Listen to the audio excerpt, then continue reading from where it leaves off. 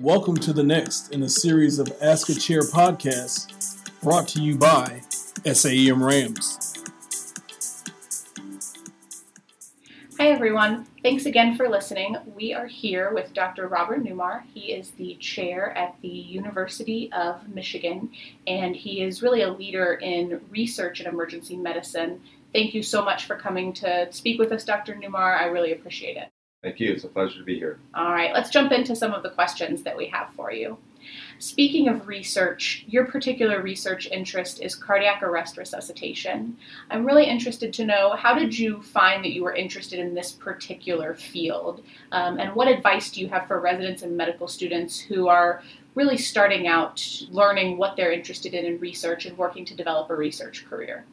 When I went to medical school, I really wasn't planning to do research. I was going into family medicine, and I was going to go home after medical school and have a practice and spend a lot of time fishing and playing golf. But when I went to medical school, the thing that struck me most was I expected to learn everything we needed to know about caring for patients. And what struck me most was how much we didn't know or we didn't understand. And that's really where I developed my passion for research. I wanted to be able to address questions that we needed the answer to, but not wait for someone else to do it, to gain the skills and the ability to answer those questions. So I started developing an interest in cardiology. I had a strong interest in physiology, and then decided to do a one-year Sarnoff Research Fellowship, so take a year out of medical school to do research. And that's where I found a mentor, Chuck Brown at Ohio State, who was doing CPR physiology. And I found that very fascinating, that we knew a lot about the physiology of the cardiovascular system, but knew much less about the physiology when the heart stops, and then you have to do chest compressions and artificial ventilation, and understanding that. So that was very interesting to me. So I took a year out and did research doing CPR physiology and pharmacology. Then, as we sort of did that work and learned how to restart the heart and resuscitate, this was animal work, the next most important question was, well, does the brain recover? And the ultimate goal was for the patient to wake up, go home, go back to work, or go back to their normal life. And when I went back to the University of Pittsburgh to finish med school, I started working with Peter Safar, who was one of the leading researchers in cardiopulmonary resuscitation there, focusing on brain resuscitation. So I switched gears and became more focused on neurologic injury caused by cardiac arrest and how to preserve the brain. Even back at that time in the 90s, looking at therapeutic hypothermia and eCPR strategies. So then the next twist was that he had been doing work in large animal models and translational research, but was having trouble getting NIH funding, even though he was an internationally recognized investigator, because the NIH was moving towards more molecular biology. Most of the research they were funding was molecular biology research. So I decided at the end of my residency that I really needed to go back and get more training to be able to do that. So after my residency, I did a research fellowship at Wayne State in Detroit, working with Blaine White, who was one of the few people in the country at that time that had NIH funding to do basic science research. And that's where I did my PhD after medical school as part of a research fellowship. And then at that time, while I was at Wayne State, I was able to get my first NIH-K award and continued to focus on both cardiopulmonary resuscitation and brain injury research since then. So advice for anyone interested in research or not even sure whether they have an interest in research, there's really four main things that I think are key. One, you have to have a passion for creating new knowledge. You need to be able to get the right training to be successful. You have to have the right mentors because they really guide you and make you successful. And then you really need to be able to find a focus or an area where you really are driven to become the expert in that field to be successful.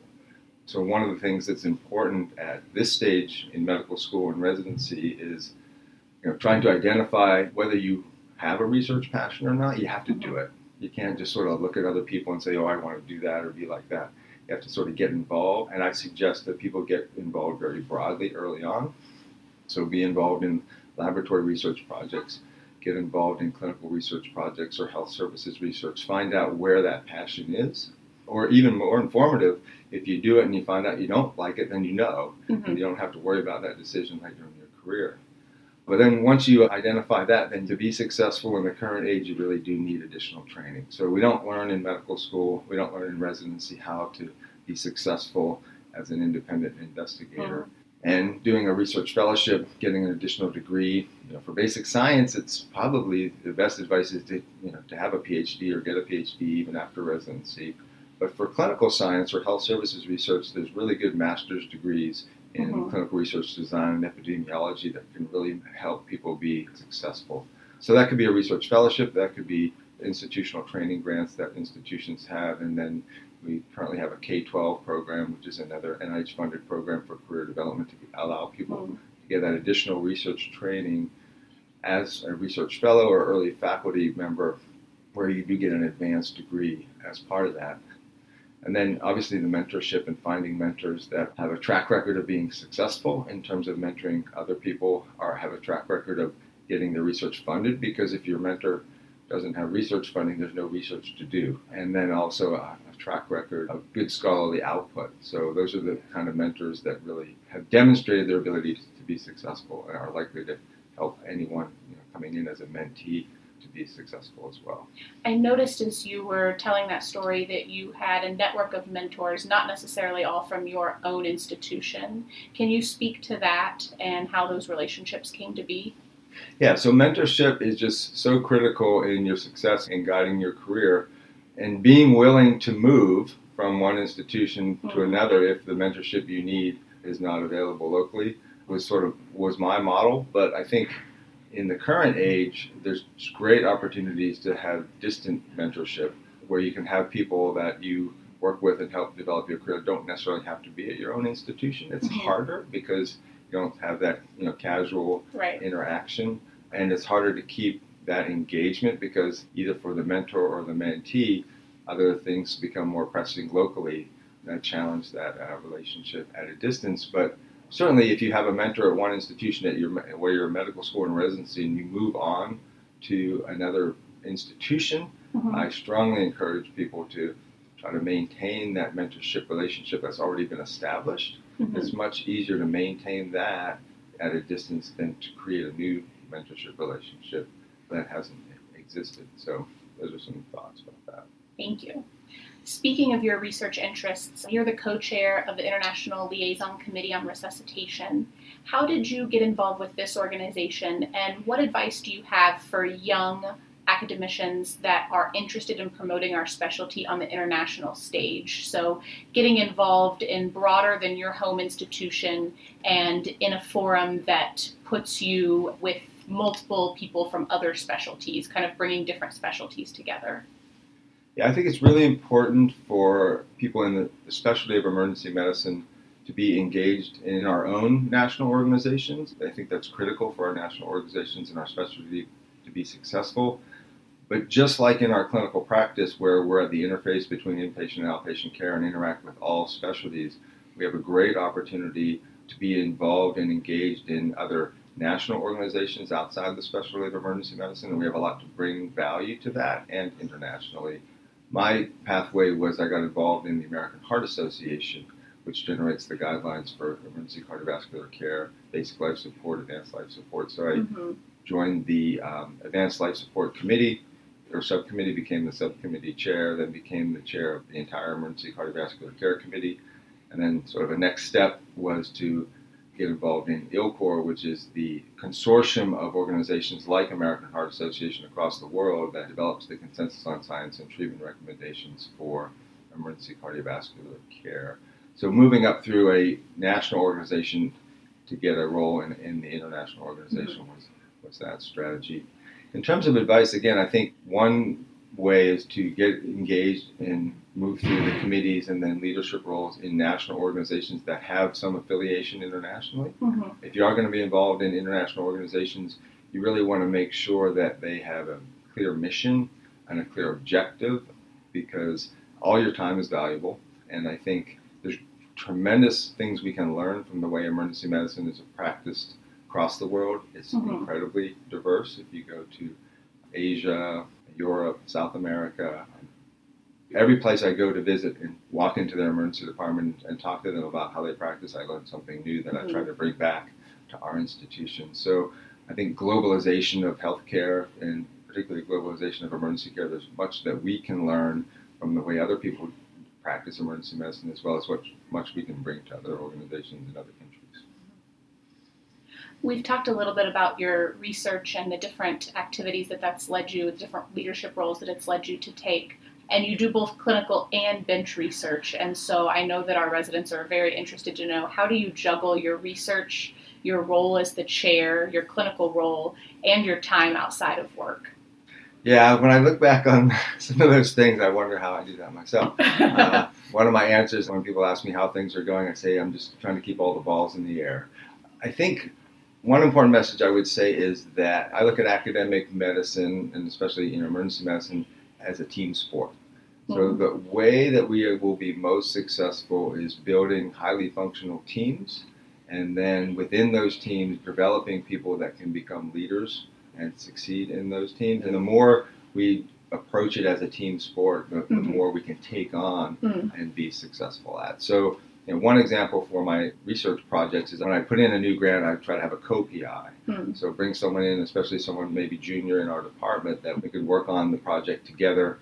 I can bring some of my experience to it, but that brings an opportunity for another investigator to sort of have a key role in the project. Multidisciplinary science, we are very much intentional about when we develop research programs in our institution that we want to bring people in from not only other specialties, but other domains of science. So people in basic science and engineering, in public health.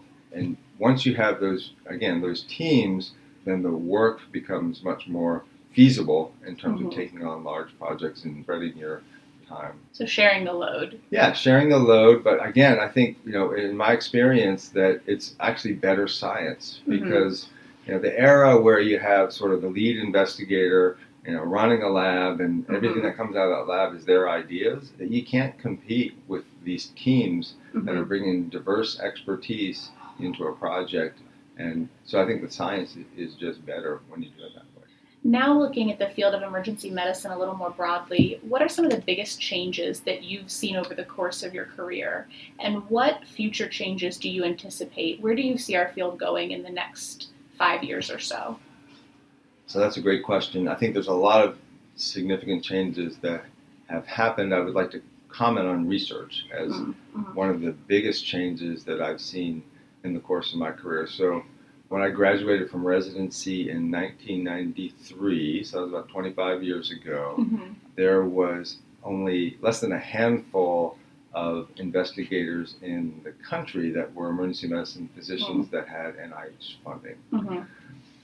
So 25 years later, this past year, in fiscal year of 2018, in terms of the NIH, we've set a record for NIH funding in emergency medicine at $62 million of NIH funding. That's 122 active NIH grants among 97 different PIs and 36 different departments of emergency medicine. So going from a handful, 2 or 3 people, less than $1 million, to $62 million and 122 active grants in 25 years is a tremendous change. And that only includes NIH. So we had tremendous opportunities, had tremendous amount of funding in Department of Defense, AHRQ, CDC, foundational funding. Both the SAM Foundation and the Emergency Medicine Foundation have great work in putting seed money into developing investigators to go on to get these larger grants. And even we're making progress in getting philanthropic funding for emergency care research. So we've come a long way in the past 25 years. But on the flip side, I think our potential is even greater moving forward. So one of the advantages we have in emergency medicine, unlike other specialties, is we can pretty much do research on almost any medical condition. There's the acute phase of that presents to the emergency department. So in some ways, we're at a huge advantage when you talk about organizations like the NIH and all their different institutes where, maybe a cardiologist can only go to National Heart, Lung, and Blood Institute, or a neurologist can only go to National Institute of Neurologic Disorders and Stroke. We are able to actually go to almost every institute and apply for funding. So that diverse pool of resources that we have access to is somewhat unique to emergency medicine. So our potential moving forward is really tremendous. And the challenge will be, though, with all the changes in the way and the focus on the way we deliver healthcare and optimization of our clinical healthcare delivery is important, and we need to focus on that, but we have to remember that that's one of our missions in academic emergency medicine. We need to focus on excellent clinical delivery and optimize that, but we can't let that take all of our attention. We need to have excellent education, and we really owe it to our patients to have excellent science to improve the way we care for people and improve their outcomes. And if we get too distracted with all the challenges that we have in our clinical care delivery, especially at academic medical centers, we're not going to fulfill that mission. So we need to invest in a pipeline of young investigators to come through the system and fulfill all those things I talked about, develop a passion for research, find an area of focus, expertise, have the right mentorship and the right training, and we really need to invest in that. And if we do, we will double or triple the amount of research that we can do within the specialty. Excellent. That's some exciting stuff that you're talking about. I look forward to being a part of that, and I know that our medical students and residents do as well. As we close things out, do you have any other advice for residents and medical students, specifically those that are aspiring for a career in academics, or just in general? I think the most important thing is early in your career, gain a wide experience of the things that are involved in academic emergency medicine. So you're going to get excellent clinical training. You need to take the time to learn about what opportunities there are in research, by doing it rather than just by talking to people about it or looking at it.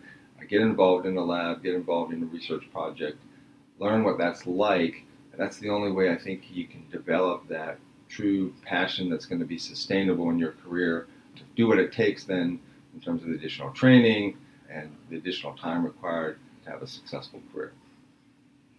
Thank you so much for stopping by to talk to us, Dr. Newmar. It's been a pleasure to talk to you, and I know that our resident and medical student listeners have really enjoyed hearing what you've had to say. Thank you for the opportunity.